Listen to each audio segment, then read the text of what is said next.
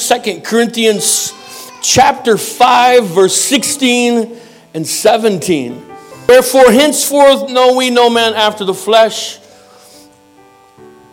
Yea, though we have known Christ after the flesh, yet now henceforth, or from now on, know we him no more. Therefore, if any man be in Christ, he is a new creature. Old things are passed away. Behold, all things are become new.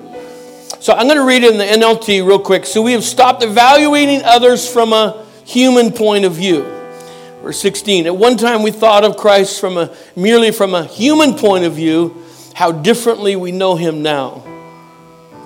Verse 17. This means that anyone who belongs to Christ has become a new person. And the old life is gone and a new life has begun. And so the title is a tell, with just one L, tell or a transformation. A tell or a transformation. Are you ready? Can you understand my vernacular? I'm a Canadian. Is that all right? God is good. That's why there's only one L in tell. No, that's not true. God's ready to do something here. It has been literally from the beginning of the service. The glory of God has been in this house. And so one more time, let's pray. Amen. Jesus, we thank you for your mercy and your goodness and the glory of God that's in this place. And we pray in Jesus' name.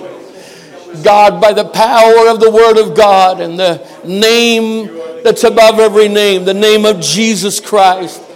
God, that you would transform lives, that you would heal, that you would deliver, God, in the name of Jesus. Set the captive free. Break every chain, break every addiction, Lord, in the name of Jesus tonight. Speak, Lord God. Let there be faith operating in the gifts of the Spirit in this place, in the name of Jesus. In the name of Jesus. Amen. Praise God. When you preach and when you receive, it doesn't just affect here or those listening online, but it also affects the atmosphere of the community. And I want us to really quickly just lift your hands and begin to pray that what God does tonight will flow from us outside. Yes. Amen. Up along this valley in the name of Jesus. Father, amen. Let a spirit of deliverance and faith. God, let a revelation of Jesus, God, let it begin to draw people, men and women and young people and children to you in an unprecedented way, Jesus. For great deliverance to happen in this place, through this pastor and through these people. In Jesus' name, in Jesus' name. Amen. You can be seated if you like. And so the scriptures are very powerful. Amen. And this is really cool because he starts in verse 16 comparing the way people viewed Jesus to who Jesus really was. And you could talk about Jesus being from Bethlehem, which they literally termed the armpit of the province of Judea. And then he was raised in Egypt, which is like in kind of a type of sin. And then in Nazareth, in the hill country of Galilee, which people down in Judea look down upon Galileans. And it's kind of like in Jerusalem, they had latte macchiato, and they said venti instead of large. You get that if you've been to Starbucks. You know, they had the big city of Jerusalem, and so they looked down in Galilee. And so Nathanael said, when he was introduced to Jesus, can any good thing come out of Nazareth? And what's crazy is all the disciples were from up north in Galilee except for Judas, the one who betrayed him. And so when Peter was just before the crucifixion, the maiden lady said, the girl said, you're one of them, for your speech betrayeth thee. You know, we think like, you know, he was speaking and there was a halo over his head and he was like, dear brothers and sisters, let us stand. You know, like a really holy sounding voice. But she was talking about his accent because they were in Judea, in Jerusalem, and they didn't like Galileans, and he had a Galilean accent just like Jesus. And so they looked down on him. Matter of fact, the Bible says there was no beauty in him that we should desire him. There was no form or comeliness, which means he wasn't buff. Do you say that here? Not buff like me. Why are you laughing? Stop that. He didn't run around saying, check out my triceps, man. You know what I'm saying? That Jesus was not a bodybuilder and he wasn't good looking in the flesh. How many just glad to be like Jesus? So that's in the flesh. But imagine the mountain of transfiguration when they got to the top of the mountain and he was transfigured before them. And all of a sudden this nondescript, normal man and the I am, the Emmanuel, God with us, began to shine through that normal into this transformal or transformational. Amen? Imagine that. And then Paul himself, look at how he viewed Jesus compared to how he figured out who really Jesus was. At first, he saw Jesus as a cult leader. Right? As this evil leader of these awful people that is going to stir up the Romans against the Jews, and he's a troublemaker, and they all should be killed. So he's on the way to Damascus to kill Jesus' people, right? And to imprison them. And a great light shines from heaven, and this is going to be so cool. He looks up into heaven and said, "Who art thou, Lord?" And what was the answer? I am Jesus. And I imagine stuff, I think of Paul looking up into heaven and seeing Jesus and saying something like this: "Why are you up there? I thought you'd be in hell, but you're running heaven." Because literally how he viewed Jesus, he thought he was doing God a favor by just destroying Jesus' people. But instead, he's the one that sits on the throne. Amen? And so think about that when Paul said how differently we know him now. The contrast between how he viewed Jesus to how Jesus really is. And that's really not even the point. That's a model or an illustration that leads up to something in verse 17. 17 begins, "This means that anyone who belongs to Christ has become a new person. The old life is gone, a new life has begun." And so the difference between how you viewed this Jesus as just this normal Galilean to how he really is transfigured, that's the model or the illustration to show us what a transformed life looks like. Amen. This means that anyone who belongs to Christ has become a new person. You've went from darkness to light. You are a new creature in Christ Jesus. Amen. Romans 6 said in verse 3, "As many as have been baptized into Christ were baptized into his death." In verse 4, we're buried with him by baptism. Amen. That like as Christ was raised from the dead by the glory of the Father, we also should walk in newness of life. That is so amazing. So we're buried with him, or we're baptized into Christ. And then when we receive the Holy Ghost, it's called Christ in us. So literally it's like I'm in Christ and Christ is in me. And why do we pray like he's out past Pluto? Does anyone have any how many's ever said, well, I was praying, I really did try to pray, but it felt like my prayers were bouncing off the ceiling. I'm like, well, that's okay. If your prayers bounce off the ceiling, you just that means he hears it more because he's in the room. Amen. How many went to school and Pluto was a planet? How many went to school and heard that Pluto is no longer a planet? It's like, what happened to poor Pluto? But God is not just out there in the galaxy or in the universe Amen. It's Christ in you, the hope of glory. Amen. He's in you and you're in him. He's right here. Amen. And he has transformed you and he's put you in the Christ. That's absolutely amazing. But our brains and our mindsets are still back there. Let me explain it like this. There's people that, like you, Pastor, I'd like for you to come to visit us in the Netherlands. I'd love for you to preach in our church and speak to us in our Bible school, because I know that you would be a good traveler. But there are other people, the others, those others that I do not want to visit the Netherlands because they're bad travelers. Can I explain what a bad traveler is? You're in the Netherlands and you say, I want a t-shirt that says, I love Amsterdam. And I'm like, oh, I'm going to go to another tourist shop. And so we go into this little tourist shop and you look and the t-shirt says €6, right? And you're like, €6? And you're like, €6? It's like, how much is that in American? I'm like, oh, you haven't changed your money over to the Kingdom of the Netherlands? Like, no, how much is that in American? Will they change my money?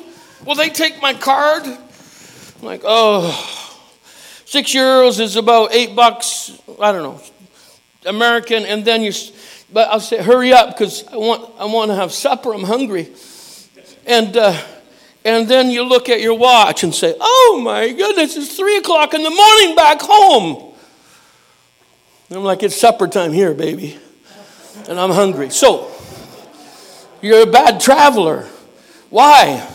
Because good travelers change their clock when they're on the airplane.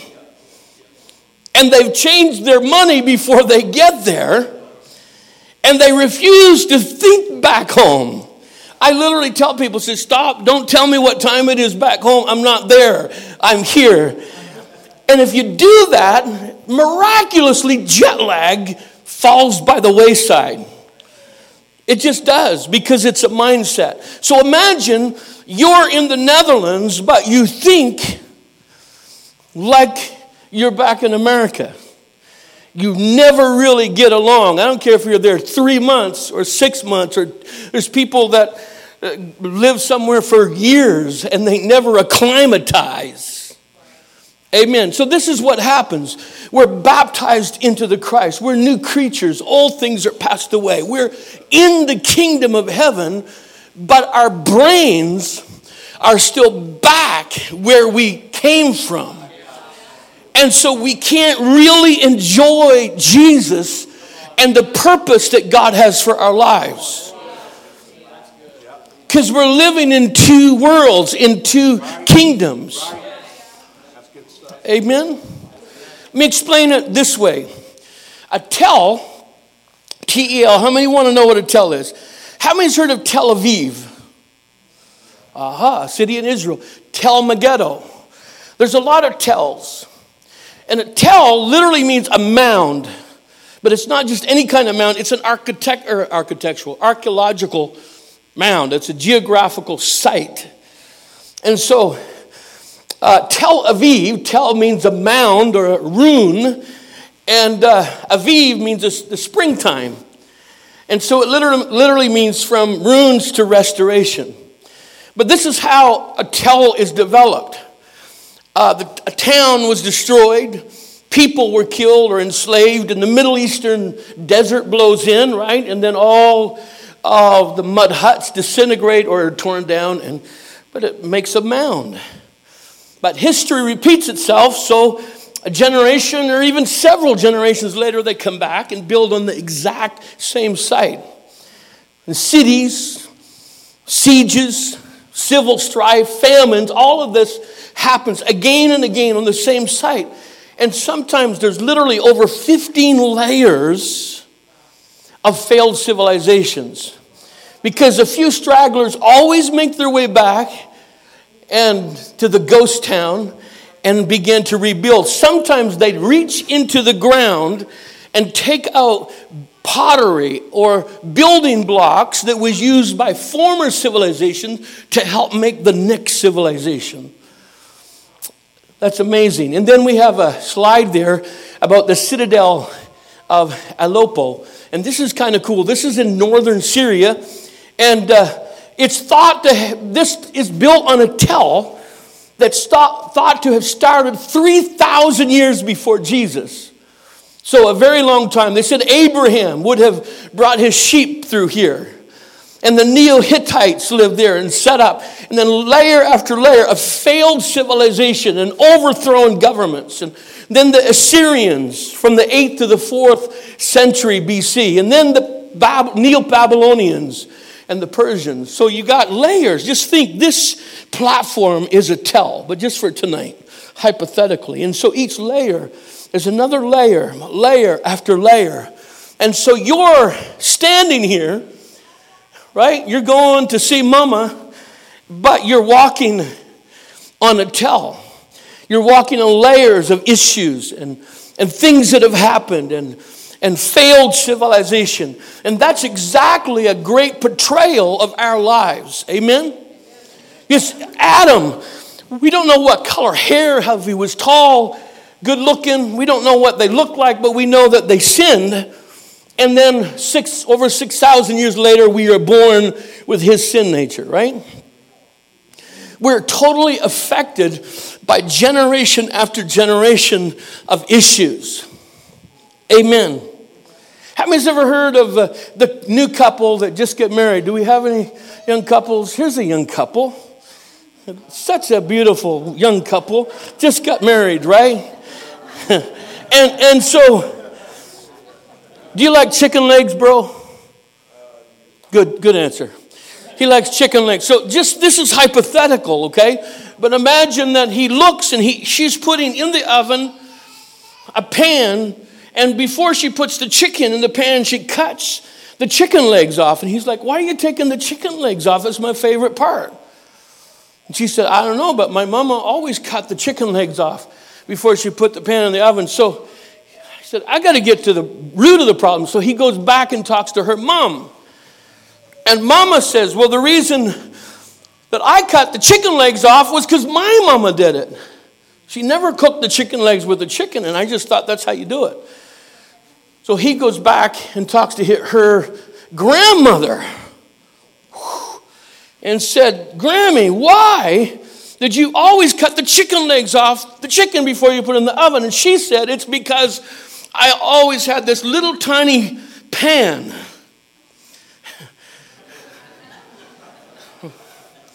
The chicken legs wouldn't fit in the pan. Now, that's just a parable, okay? It's hypothetical. But just think about it. How that my problem, a small pan, can affect my grandkids. Right? So now you're in the kingdom of heaven, but the things that have affected you, the life, it's like, what time is it back home? See, you're affected by things. Like, for example, you said your personality's formed by the time you're 4. You don't even remember the things that formed your personality. But your brain remembers them, which is weird. Right? Your brain remembers them, your emotions remember them, but you don't remember them. Like, why am I like this? You know, it's like, honey, this is how wives train the husbands. Right? How many's been trained? Or you're in the middle of being trained right now? Don't lift your hands. Don't look around. So, you will not say, pass the salt and pepper. Please pass the salt and pepper. You will say, honey dear, would you mind, sweetie pie, if you would please pass this? Okay, I can do that. Pass the stinking salt and pepper. No, let's try this again. So we take like 50 years of marriage to try to retrain when our personality was shaped before, long before we ever met. Isn't that sad? Don't you hate missionaries that tell you that stuff? And then they say, I'll give you another one that makes you even more depressed. You know that in in our world, even the secular world, they've discovered that men have a purpose. I was shocked by that. Because like moms, okay, we're talking about in the life of the child. Moms, they get pregnant and the belly looks just like this, right? But with purpose. And they hold the baby inside their body for 9 months. We can't compete with that, guys, right? We can't compete with that. And then when the baby's born, she can feed the baby with her own body. In the night, she kicks dad. Go get the baby. I can't feed him. It's her body. You go get the baby. Another, go get the baby. Okay. I mean, he's useless. You know what I'm saying? But then the baby is born. And what's the baby's first name or first word? And I'm a guy and I like it, but I know it's not fair that the baby says dad to have first. It's just not fair. But why is that? It's that way because according to secular sources that 80% of the self-worth of a person comes from the natural father. So as much as a nurturer mom is, she's not meant to put a sense of self-worth into the child. It's somehow regulated to the dad. Right? So it's dad that says, look at you. I'm proud of you. Look at your my boy. Right? It's the dad that's designed by God to say, oh, look at my little girl. You're so cute. Don't worry, my wife is secure. We're good, okay? So, she's not the jealous type. So, you know what I'm saying? It's kind of crazy. And then when you study dad in the world we live in today, that's really sad. So over 90%, I think around 95% is in 80% deficit with dad-given self-esteem. Even if your father's in the home, I'm affected by my father, my father's affected by his father. My father is the most wonderful, godly Christian.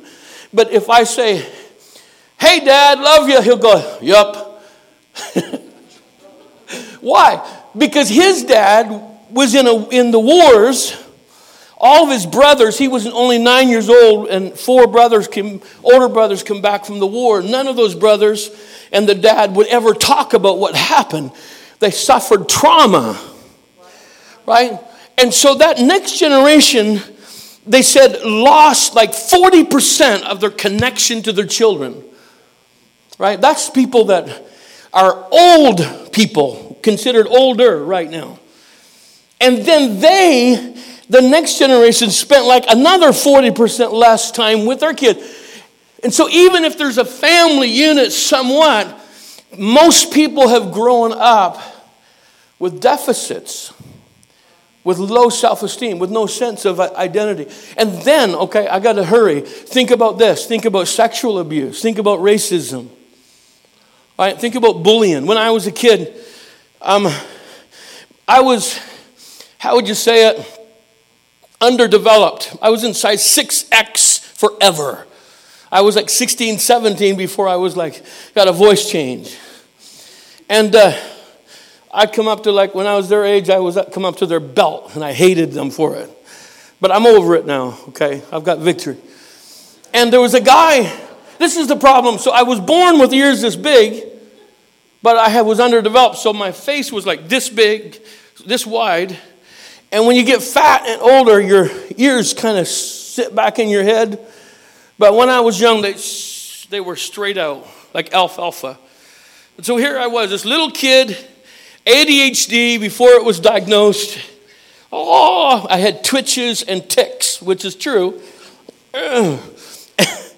And on my way to school, this underdeveloped young kid and my ears stuck straight out like this. And so on the school bus, there was a guy, and don't worry, I've got victory over it, but his name was Keith. And Keith would sit on the bus behind me, and he would ping my ears all the way to school and all the way home and call me ears and call me Dumbo, and he'd make up new jokes every day. Like, you don't have to take the bus, you can fly home. Good thing there's not a windstorm. Those ears will slap your face off. So all the way to school, all the way home. And then I was ADHD, so I had very little concentration. And apparently some people believe it's had nothing to do with your brain, that it's just a lack of discipline. Promise. I can't say what my parents did because they'll go to jail. I'm joking. But believe me, they believed in discipline. Thank you, Jesus. My great parents. Oh, yeah. So all the things, and what I had was a wonderful life compared to some of the horrible things and issues that people sitting right here tonight have gone through. Amen? You can miss what you never had. Example, my brother, Robert James, died before I was born, but I miss him. I wonder what he was like. You can miss a father that you've never had. You can miss a relationship, with a betrayal. See, this is what happens. Do I got a couple more minutes? So it's like, sister, what's your name? Nice glasses. Lindsay. Hi, Lindsay. Ow. So imagine that when I shook her hand, she cut my hand. And then I'm going over to here to bro. Hey, bro, what's your name?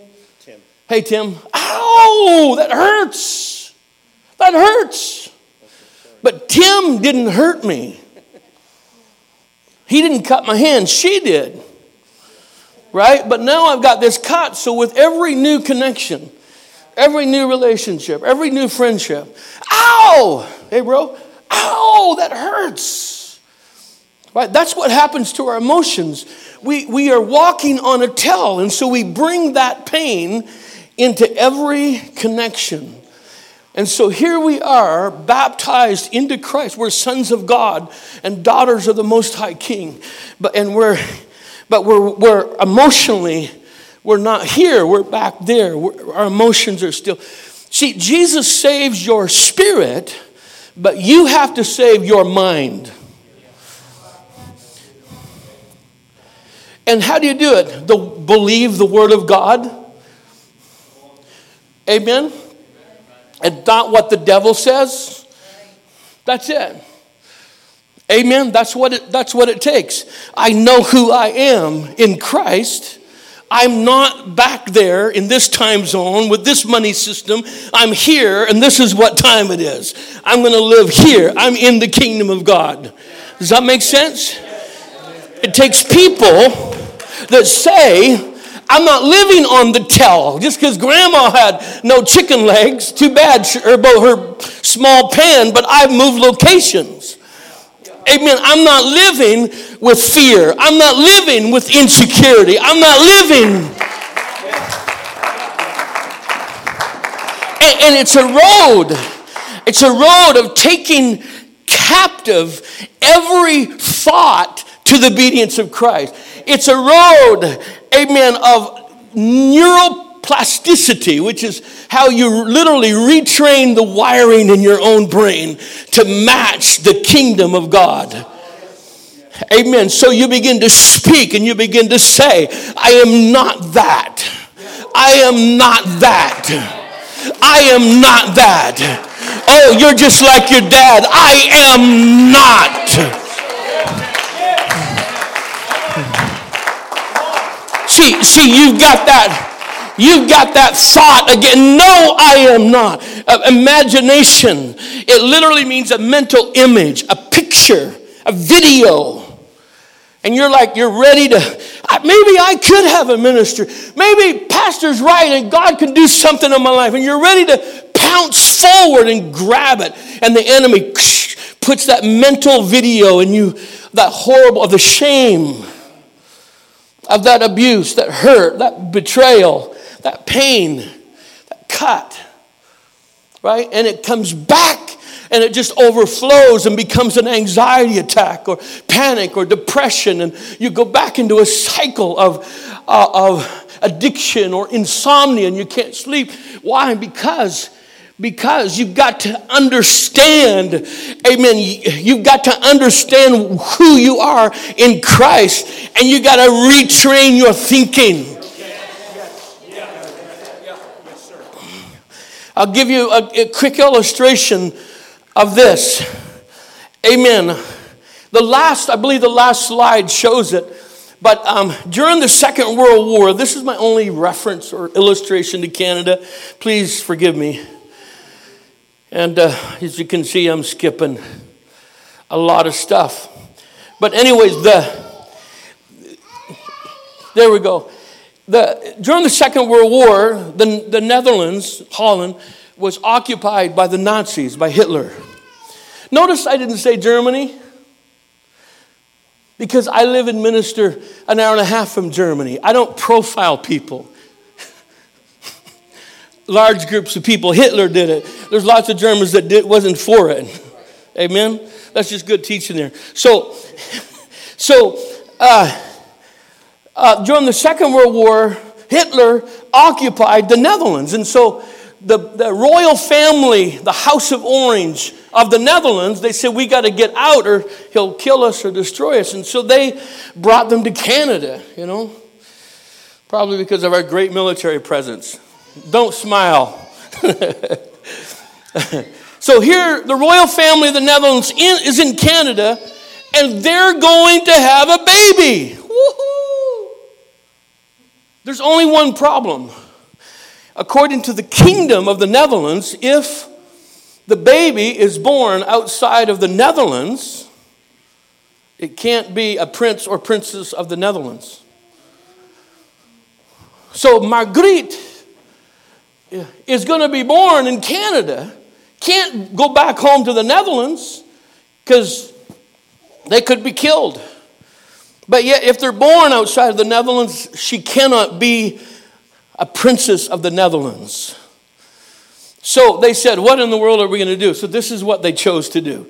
They went to the Prime Minister of Canada and the Governor General of Canada, went to Ottawa General Hospital in Ottawa, Canada, and they basically roped off some rooms in the hospital.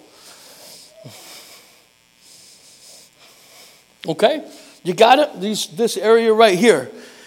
And they made a royal decree. Can I borrow your service schedule for an illustrative purpose here? And so they made a royal decree and signed by the Prime Minister and the Governor General of Canada. And they gave this portion of the hospital, these rooms, to the Kingdom of the Netherlands. And they signed it into law that this is the Netherlands. And so Margriet was born in Canada, in the Netherlands. And I think that is so amazing, because it's a great picture of the kingdom of God. See, you might have been born in West Virginia right here in this tank. Or maybe you were baptized out in the river, the new river, the new old river. But wherever you experience new birth, it might be West Virginia to you, but you were born into the kingdom of God.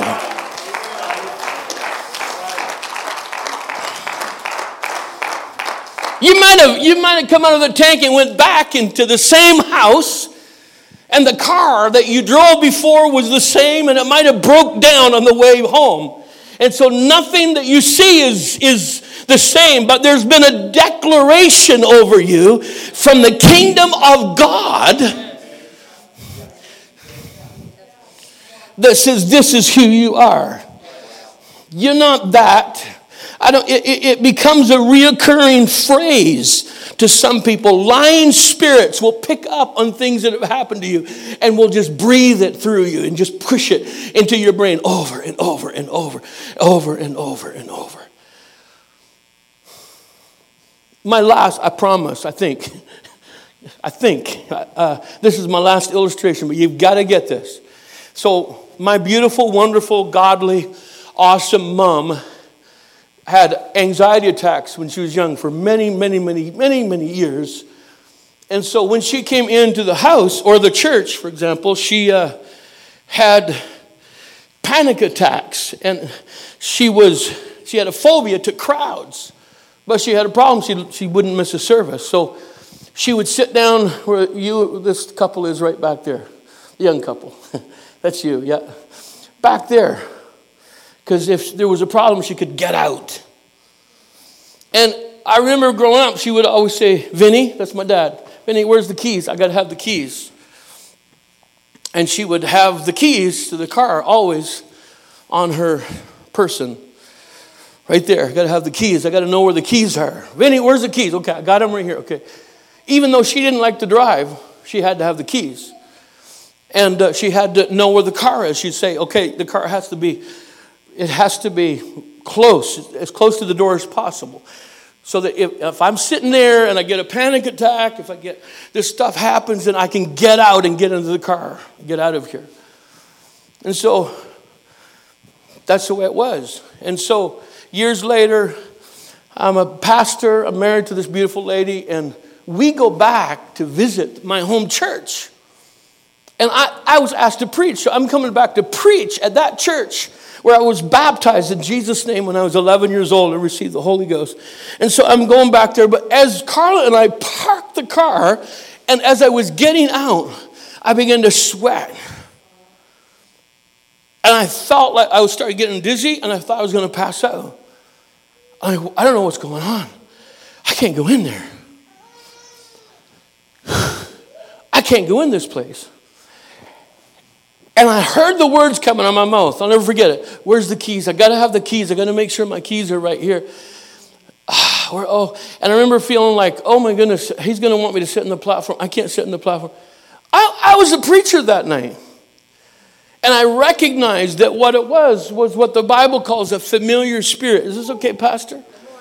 That wants to jump onto me so that I can't do what God has called me to do. Amen.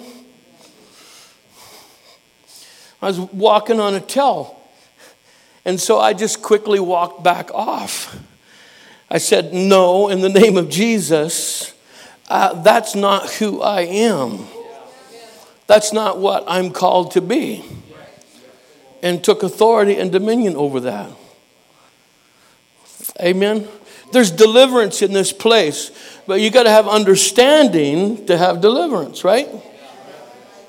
But there's fears that shouldn't be, and panic in the body of Christ. There's people that God wants to use mightily that hide for years behind. I'm just shy, but you're not really shy by personality. It's a result of things that have happened in your life. And God wants you to step out of fear into faith in God's word and say, I am not that. I am not that thing that the devil said. I am not what Keith said to me on the school bus. I'm a man of God. I know who I am. I'm not afraid. Hallelujah. Let's stand together. The gentle anointing of God is in this place. If you've never yet been baptized in the name of Jesus, I know Pastor would love to baptize you in Jesus' name. If you've never received the Holy Spirit, the Holy Ghost, speaking in new tongues, this can happen in this altar. But whoever you are, don't live chained. Don't live in the past. Don't let the enemy steal what God has done in your life. Amen. We're going to pray, and God is going to set you free. Are you ready? I've seen miracles. I've seen the mute speak for the first time without a voice box as God rebuilt their voice box. I've seen people with literally a lady with a growth on her breast. She had her hand on her breast, and she felt it disappear when we said the name of Jesus. She screamed, "It's gone, it's gone, it's gone." I've seen people get out of wheelchairs, but the greatest, coolest miracles is the transformation of our lives. Because you can have a broken body, but if your spirit is okay, you're okay. You can fight anything. You can deal with anything if your spirit and your emotions are okay. Amen. This is some of the greatest miracles. And there's people here that have gone through horrible things. And some maybe you don't even know why you're like this, but there is a transforming deliverance for you tonight. Can we just, if you believe me, and if God has kind of put something on your heart, like, yeah, I need to get over this. Can someone just, big things or small, can you just raise your hand? Say, yeah, this is me. I need to get over this. Amen. Can we just come towards the front? Can we come to the altar together in Jesus' name? I'm going to pray a prayer of deliverance, and then right after, we're going to lay hands on each other and pray for each other, and God is going to set some people free. There's people here with mental anguish. Your mind is just tormented by the enemy, and it's not the will of God. In the name of Jesus Christ, this is for you. If the devil is telling you right now, this is not for me, this is not for you, guaranteed it is for you. Hallelujah. Lift your hands right now. Father, in the name of Jesus, I want you to pray and just give it to Jesus right now. Give it to Jesus. Father, Father,